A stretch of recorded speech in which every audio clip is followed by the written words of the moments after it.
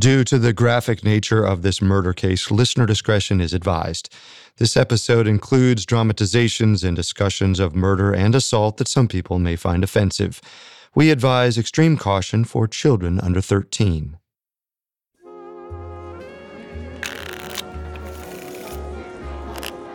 In the late 19th century, just about everyone passed their time playing cards.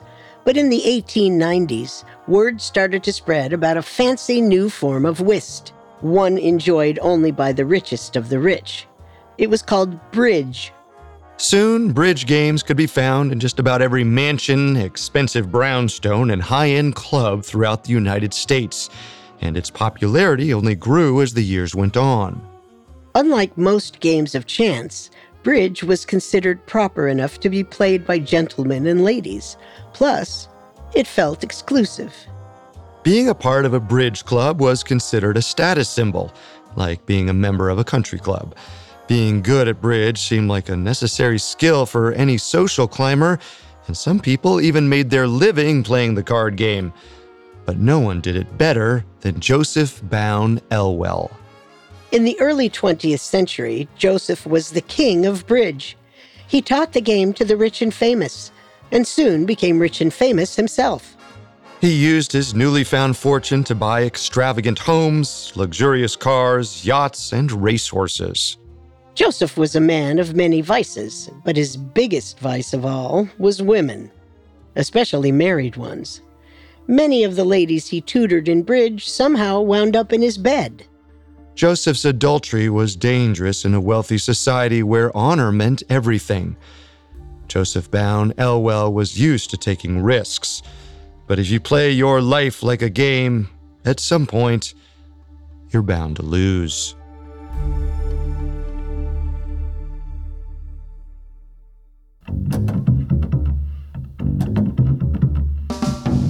This is Unsolved Murders True Crime Stories, a Spotify original from Parcast. I'm your host, Carter Roy. And I'm your host, Wendy McKenzie. Every Tuesday, we dive into the world of a real unsolved murder and try to solve the case. You can find episodes of Unsolved Murders and all other Spotify originals from Parcast for free on Spotify.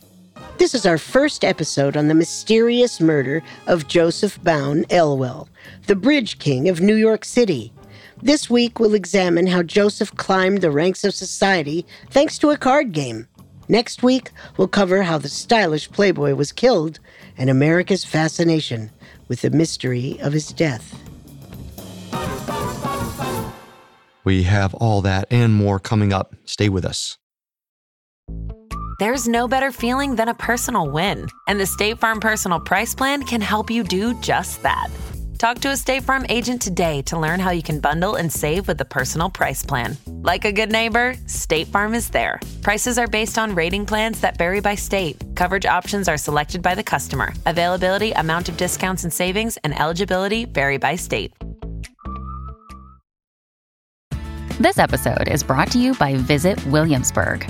In Williamsburg, Virginia, there's never too much of a good thing. Whether you're a foodie, a golfer, a history buff, a shopaholic, an outdoor enthusiast, or a thrill seeker, you'll find what you came for here and more. So ask yourself, what is it you want? Discover Williamsburg and plan your trip at visitwilliamsburg.com.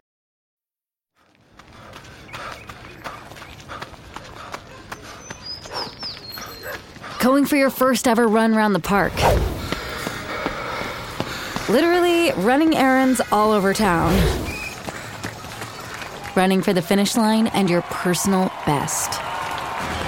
If you run, you're a runner.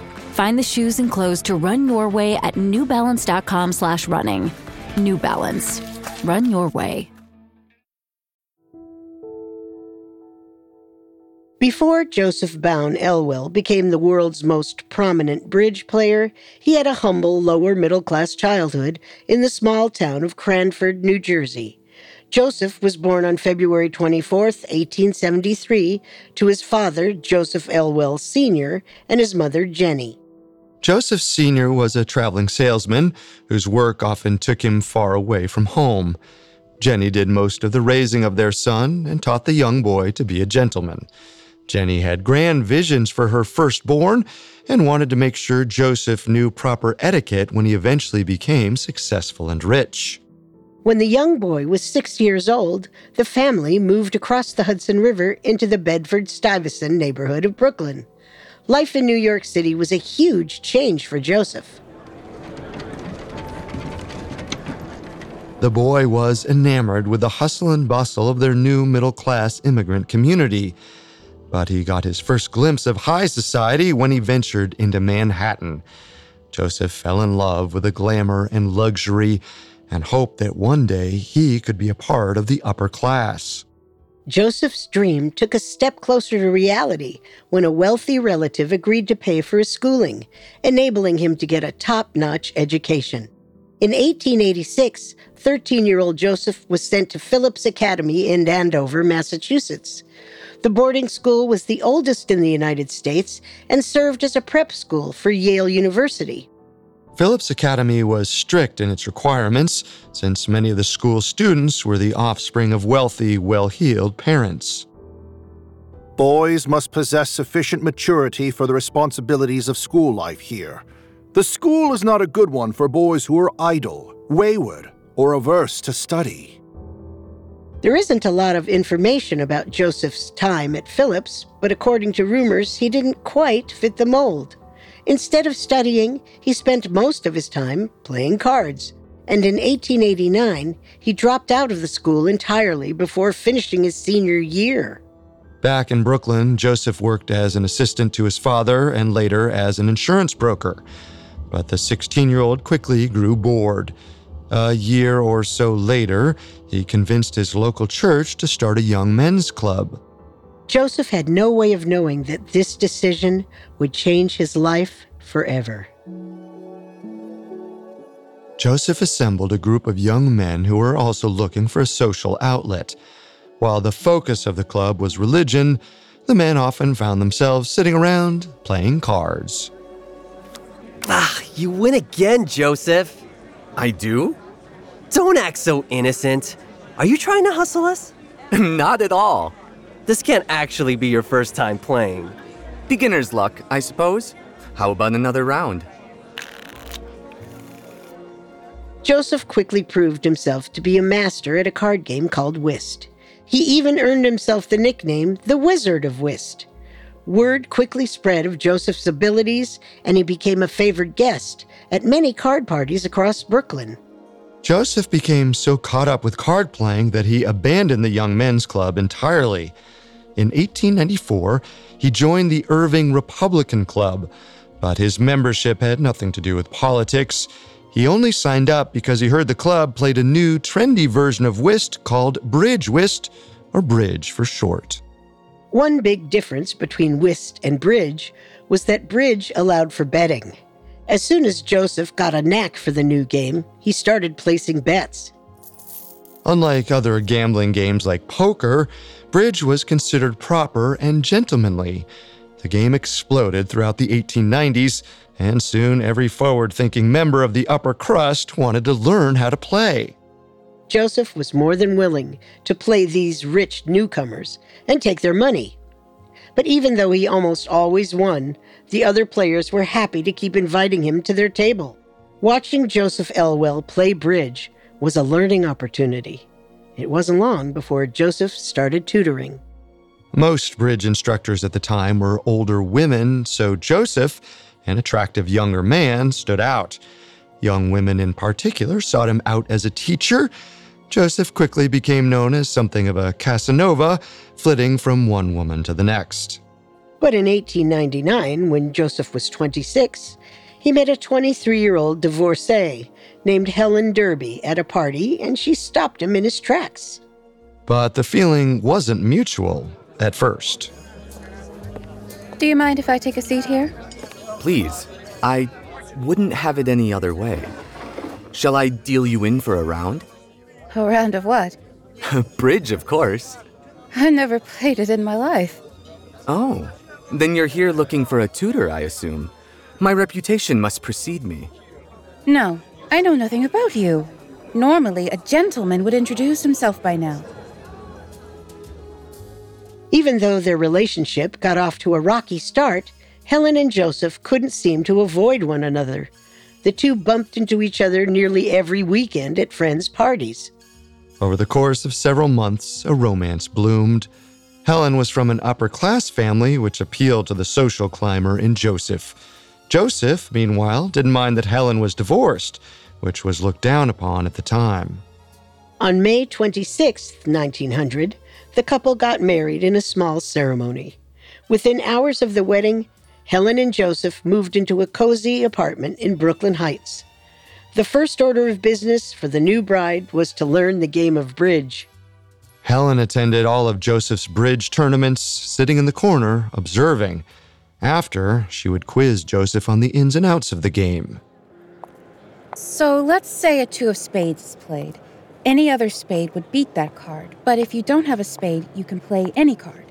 Exactly. But a card in a different suit can never win the trick. Unless that card is in the trump suit, right? Correct, sweetheart. You're a quick study.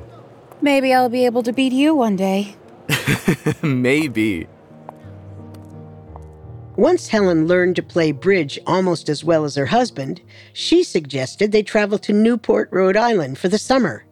Newport was where rich New Yorkers went to relax, and Helen knew that the wealthy vacationers would be looking for bridge tutors. She also understood that rubbing shoulders with the rich and famous, even just as a teacher, would raise the Elwell's social standing. In July of 1900, Helen and Joseph took the train up to Newport. Once they settled in, Helen used her connections to get invites to the summer homes of wealthy families. Over light refreshments, she would subtly bring up that her husband was an expert bridge player. I'm sure you know bridge is all the rage in the city. My dear husband is known to be one of the best players in town. It's quite embarrassing, but I'm still awful at that game. I can't seem to wrap my mind around it. It seems simple, but it can be quite complex. Luckily, Joseph is a great teacher. I don't suppose your husband would be willing to tutor me. Oh, sorry. His schedule is quite tight, I'm afraid. He is much in demand. Well, I can pay double his normal fee, if that would entice him. Soon, word spread through Newport's high society that Joseph was an excellent tutor.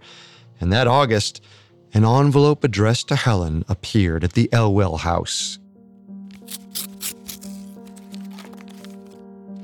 You won't believe this, Joseph. What is it? Your services are wanted at Marble House.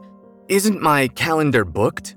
You don't understand. That's the Vanderbilt summer home. William Vanderbilt wants you to tutor him and his 2 sons. The Vanderbilts? The Vanderbilts were one of the wealthiest and most famous families in America at the time. An invitation from them was like a golden ticket into high society. A few days later, Joseph put on his finest suit and walked to Marble House for a tutoring session with the Vanderbilt men. Joseph was overwhelmed by the grand summer home, built of marble from all over the world. But Joseph's focus returned the minute he sat down at the bridge table. William Vanderbilt's younger son, Harold, fell in love with the game almost immediately. He asked to have daily bridge lessons from Joseph, and Joseph was happy to oblige. The Elwell's association with the Vanderbilts paid off almost immediately. Soon, everyone wanted to take bridge lessons from the man who taught the richest family in the country. During the day, Joseph made good money tutoring the rich and famous, and at night, Joseph made even better money playing bridge at exclusive social clubs.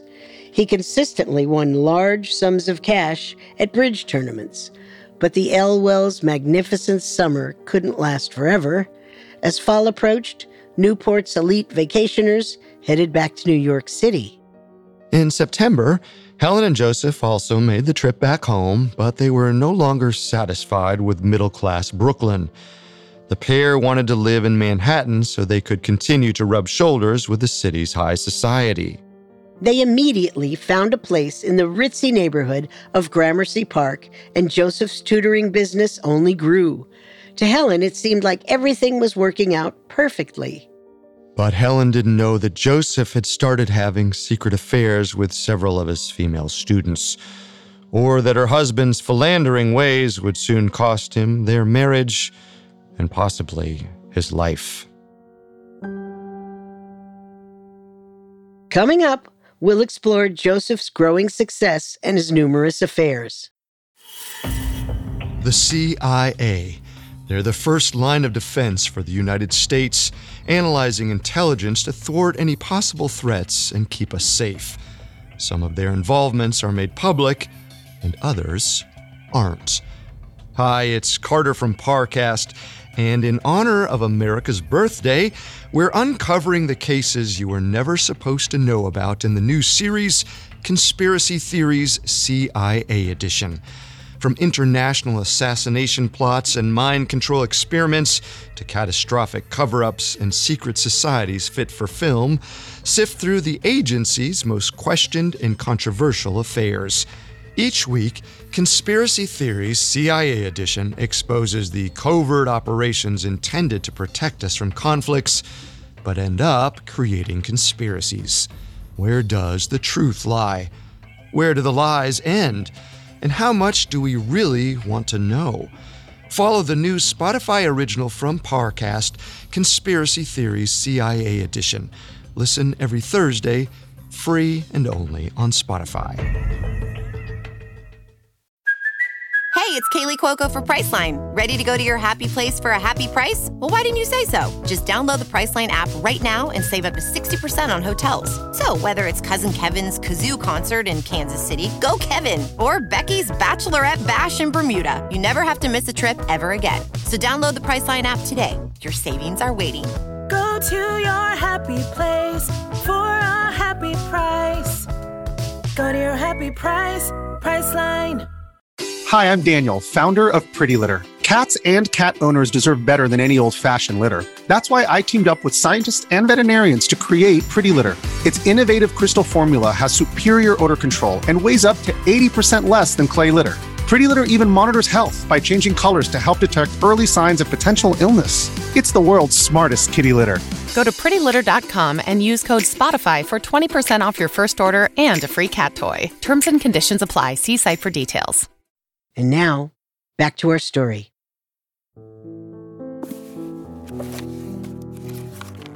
In April of 1902, the instructional book Elwell on Bridge became an instant bestseller. Although the manual was supposedly written by 29-year-old bridge master Joseph Elwell, it was actually written by his wife, Helen. Helen was more educated than her husband, and besides, Joseph did not want to take any time away from playing cards to write about how to play cards. So Helen had taken it upon herself to write the book in their home in Manhattan while Joseph socialized. In many ways, Helen was Joseph's secret weapon. Not only had she introduced Joseph to many powerful friends, she helped promote him nationwide with the book's publication. The success of the manuals brought Joseph a series of newspaper articles on bridge etiquette in the Evening Telegram. Then in 1904, Joseph had 2 more books published, named Bridge Tournament Hands and Advanced Bridge. They were also reportedly ghostwritten by Helen. Joseph also somehow found the time to help establish Manhattan's Studio Club. The Studio Club was an exclusive high-stakes bridge club whose clientele were all millionaires, with the exception of Joseph himself. This is my last round, fellows. Joseph, you've got to let us win back some of that bank. The sun set and rose while we sat at this table. My wife will kill me if I stay any longer. You always leave when you're winning. I would stay if I could. At least tell us how much you got from us. That hardly seems proper. Come on, Joseph. You can drop the gentleman act in here. Last I counted, it was $55,000. Unsurprisingly, the more Joseph earned, the more luxurious the Elwells' lifestyle became. The couple vacationed in far-flung locales like Mexico, England, France, and Germany. But the pair always returned to Newport, Rhode Island for the summer, where they spent time with the Vanderbilts. And in August of 1904, Helen gave birth to a baby boy who she named Richard Derby Elwell. From the outside, Joseph and Helen seemed like a perfect couple. But the truth was, their relationship was rapidly deteriorating. Helen continued to see less and less of her husband, and she had trouble ignoring the salacious rumors about Joseph's adultery that seemed to follow him everywhere. In fact, around the time of their son's birth, Joseph had gotten into a nearly deadly scuffle with a mysterious woman during a trip to Louisville, Kentucky. Here's your car, sir. Thank you for staying with us. Thank you. Joseph! Joseph! Where do you think you're going? Can you take me to the train station, please? You can't leave! Drive! Now! According to rumors, the angry woman with the gun was Joseph's former lover. He claimed to have no idea who she was, even though she certainly seemed to know him. Helen grew increasingly bitter of her husband's absence and alleged adultery. She later explained Joseph's behavior at the time like this. It was a common thing for him to come home at 6 o'clock in the morning, or even stay out for a few nights without informing me previously. That he went out with other women, I am quite sure. By 1909, Helen was done pretending to love Joseph. It was now a marriage of convenience. Nevertheless, they could act like loving spouses when necessary. When Joseph was invited to teach bridge to England's King Edward VII, Helen went with him. The entire Elwell family traveled to London and stayed at the finest hotel the city had to offer. The tutoring sessions were a royal secret, but Joseph reportedly gave the king at least 5 days' worth of lessons. When they returned to New York, Joseph went right back to his womanizing ways. But in 1911, he got a taste of his own medicine when he began to suspect that Helen was sleeping with her male bridge partner, Charles Whaley. Joseph, according to some reports, immediately called Charles, cursing and screaming. Charles simply hung up. Infuriated, Joseph wrote an angry letter to the man and demanded a duel. Only men, less than dogs, would dare to besmirch a man's honor by sleeping with a married woman. The least a man can do is to confront the husband face to face. I can be found at McCormick Brothers stockbroker's office, if you dare. Charles, the more dignified of the two, penned a strongly worded letter in return. Dear Sir, your letter requires no answer, other than to say it is both untruthful and impertinent. Your suggestion of McCormick Brothers appears to me that you would like to meet where you can hide behind your friends' backs. I will be pleased to meet you at any time at any neutral place. I will not discuss any matter over the phone with you. Vitriol or abuse over the phone is simply the act of a coward. Ultimately, Joseph never followed through on his threats. He was too busy with affairs of his own. Helen and Joseph began sleeping in separate bedrooms and rarely saw each other. Any love that had existed between the couple had completely disintegrated. On January 20th, 1916, 42-year-old Joseph legally separated from his 39-year-old wife. Joseph moved to a 3-story brownstone a few blocks away, taking most of the art and valuables the couple had collected together. As part of the separation, Helen would receive $200 a month in alimony. Considering Helen's role in making Joseph a success, she was angry at the relatively small allowance. Why don't we just get a divorce then, if you think so lowly of me? I think that would be unwise for me. You're a great help to me. I barely even talk to you these days. Oh, but you help me nonetheless. Now I see what this is about. If you stay married to me, all those girls you see can't sue you for breach of promise. They can't claim you promised to marry them. Is that it? Ugh, you really are horrible. A so-called breach of promise was a serious concern of Joseph's. At the time, women could sue men who broke off engagements. The damages were increased if premarital sex was involved. If Joseph stayed married, he could keep having affairs, and none of his mistresses could claim they believed he was actually going to marry them. So Joseph and Helen technically stayed married, and Joseph continued to sleep around. In 1919, he found himself caught in the middle of a Manhattan love triangle. The most frequent visitor at his brownstone was his wealthy friend Walter Lewison. Walter often brought along his wife, Selma, and his sister-in-law, Viola Krause, to Joseph's home. Viola was 18 years younger than Joseph, but she caught his eye nonetheless. Viola had recently separated from her husband and enjoyed Joseph's attention. Miss Viola, can I get you another drink? I'd have another, but I wouldn't want you to think I'm that kind of lady. You needn't act so innocent with me. I know what it's like to be separated from a spouse. It can get lonely. A girl like you should never be lonely. As beautiful as Viola was, Joseph's attention was quick to stray. In the fall of 1919, his friend Walter is said to have developed a crush on a dancing vaudeville star, Leonora Hughes, and soon, so did Joseph. Walter became obsessed and possessive with Leonora, but Joseph didn't care. He continued to flirt openly with the dancing star.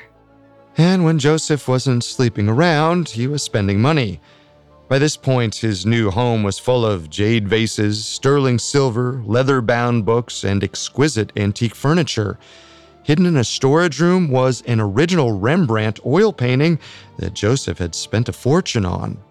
When burglars broke into the apartment on December 4th, 1919, they were overwhelmed by the options. Luckily for Joseph, nosy neighbors noticed the group of men and called the police. The cops arrived before the thieves even had a chance to pocket some jewelry. Joseph was shaken by the near theft. He had not had his art and valuables insured, so the robbery would have been a massive loss. Joseph immediately replaced all of his locks. He kept one copy of the keys and gave another set to his part-time housekeeper, Marie Larson. Whether any more sets of keys were made beyond those two remains an important mystery, because in a few months, another intruder would enter Joseph's apartment, but this time they weren't looking to steal. They were there to kill. Up next, we'll examine the events leading up to Joseph Elwell's untimely death. This episode is brought to you by Etsy. Sound the gifting panic alarm. You need to get an amazing gift. Wait, no, the perfect gift. Relax. Now you can use gift mode on Etsy. Gift mode on Etsy takes the stress out of gifting, so you can find the perfect item for anyone and any occasion. It's easy. Just tap or click gift mode on your Etsy app or Etsy.com. Then answer a few short questions about who you're shopping for and what they like. And gift mode instantly gives you curated gift ideas based on hundreds of personas. Now it's simple to find gifts made by independent sellers for all the people in your life. So whether you need a housewarming gift for the new homeowner or a birthday present for the pickleballer, Gift Mode has you covered. Need to find the perfect gift? Don't panic. Try Gift Mode on Etsy now. The Hargan women seemed to have it all. We were blessed. My mom was amazing. But detectives would soon discover... Inside the house, there were the bodies of two women. A story of betrayal you would struggle to believe if it wasn't true. I am just praying to God, this is a sick joke. From 48 Hours, this is Blood is Thicker, the Hargan family killings. Listen to Blood is Thicker, the Hargan family killings, wherever you get your podcasts. And now, back to the story. In spring of 1920, 47-year-old Joseph Elwell still cut a striking figure. He appeared to have a full head of sandy blonde hair, straight white teeth, and a slim silhouette. Even though he had reached middle age, he showed no signs of slowing down, especially when it came to women. Joseph spent the past winter in Palm Beach, Florida, playing bridge and sleeping around with married ladies. But his flings rarely lasted. It seemed like whenever Joseph could feel a woman becoming too attached, he would break it off immediately. Joseph's chauffeur overheard one such breakup in his garage. You don't understand. I can't see you anymore. It isn't safe. Safe for me or safe for you? Both of us. Your husband knows about us. He's threatened me. My husband is a dolt. There's absolutely no chance he suspects. He's sent me letters. He knows. Where are these letters, then? Well, I destroyed them. I don't leave those kinds of things lying around for prying eyes. You're a liar! What did I ever see in you? Although Joseph had several affairs, he kept the names and identities of those women incredibly secret. Not even his chauffeur or his housekeeper knew who the ladies were. Joseph returned to Manhattan that June and quickly fell back into Walter Lewison's social circle. He traveled to the Lewisons' country home in New Jersey to play golf with Viola and to play bridge with Walter and his wife. But Joseph had no idea how close to death he really was. One day, Joseph's chauffeur, Edwin, was taking a sharp turn when a wheel from Joseph's car came loose. The wheel shot off the axle and the vehicle careened off the road. The car slammed into a ditch and was almost totaled. Luckily, both Edwin and Joseph were unharmed, but the accident was suspicious. The car was recently inspected and the wheels were fine. It had been locked in Walter's garage ever since. The morning of June 10th, 1920, started like many others. When Joseph's housekeeper, Marie Larson, arrived at his brownstone, she found the man in the reception room on a tall, upright armchair. He was dressed in his pajamas, his hair perfectly coiffed, reading his mail. After saying hello, Marie left to prepare Joseph's breakfast. Later that day, Joseph went to the Belmont Park horse track. While eating his lunch at the club, Joseph bumped into a former business associate named William Pendleton, who was also there that afternoon. In the evening, Joseph returned to Manhattan. Marie noted that Joseph seemed restless, but she wrote it off as the summer heat. Despite the warm weather, Joseph pulled on a tuxedo jacket and top hat and took a cab to the Ritz-Carlton Hotel for dinner. Joseph was there to meet Walter and Selma Lewison and Viola Krause, who was celebrating her recent divorce. Coincidentally, Viola's ex-husband, Victor von Schlegel, was also at the Ritz-Carlton that night. Victor had brought along a woman in a black chiffon dress as his date. Viola was not pleased to see them. Viola, isn't this funny? Even though by law we are no longer together, you and I seem drawn together like magnets. Very funny, Victor. Well, I didn't mean to spoil your celebration. We'll be going. Aren't you going to introduce this young lady? No, I don't think I will, actually. Good night, Viola. Viola was shaken by the interaction, but she tried to put on a happy face for the rest of the party. Viola danced with Joseph for several songs, but the couple kept bumping into her ex-husband on the dance floor. Viola was in a bad mood for the rest of the evening. Once dinner was served, Viola whispered angrily at Joseph while they ate. You said once I was free and loose you'd get a divorce yourself. Why don't we discuss this at a different time? You always push off these types of conversations. I'm trying to enjoy dinner. Let's just have fun tonight. You always want fun, never anything serious. Viola.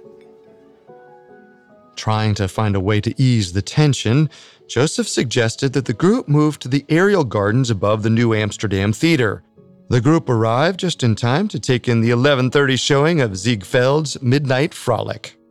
Despite the entertainment, Viola's mood did not improve much.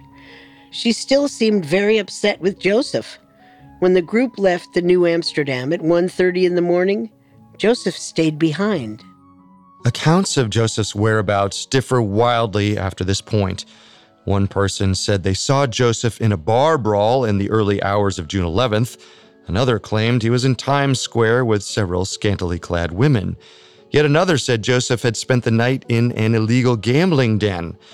None of these supposed sightings were anywhere near each other.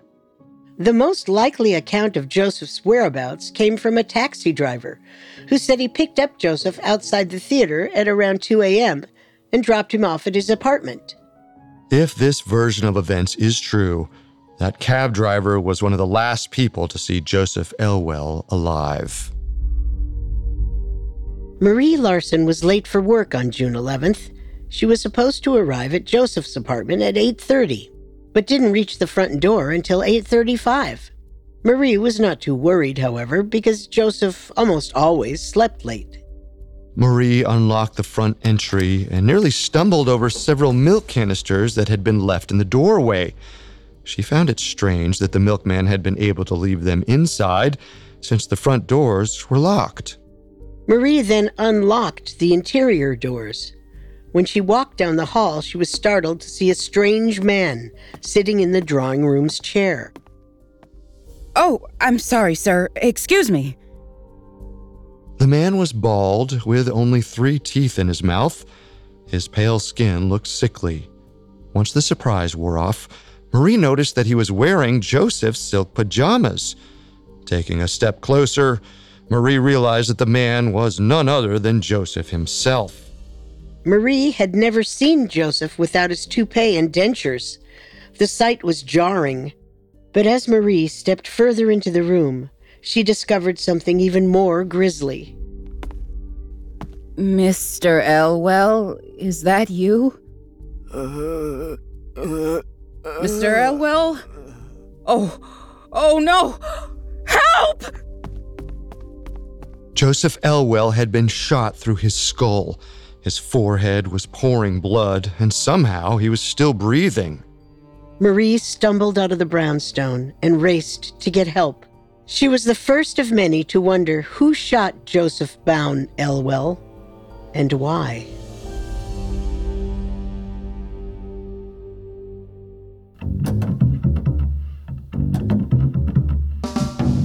Thanks again for tuning into Unsolved Murders. We'll be back next Tuesday with part 2 of Joseph Bowne Elwell. For more information on Joseph Elwell, amongst the many sources we used, we found The Slaying of Joseph Bowne Elwell by Jonathan Goodman extremely helpful to our research. You can find all episodes of Unsolved Murders and all other Spotify originals from Parcast for free on Spotify. We'll see you next time. If we live till next time. Unsolved Murders True Crime Stories is a Spotify original from Parcast. Executive producers include Max and Ron Cutler. Sound design by Michael Langsner, with production assistance by Ron Shapiro, Trent Williamson, Carly Madden, and Freddie Beckley. This episode of Unsolved Murders was written by Matt Hartman, with writing assistance by Giles Hofseth and River Donahue, fact-checking by Cheyenne Lopez, and research by Mickey Taylor. The amazing cast of voice actors includes Tiana Camacho, Joe Hernandez, Brian Kim, Drew Lawn, and Rebecca Thomas. Unsolved Murders stars Wendy McKenzie and Carter Roy.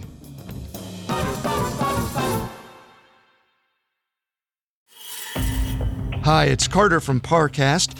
Every Thursday on Conspiracy Theories CIA Edition, we're uncovering secrets hidden deep within the archives of the Central Intelligence Agency to bring you a special collection of episodes from shows across our network. Follow the new Spotify original from Parcast, Conspiracy Theories CIA Edition. Listen free only on Spotify.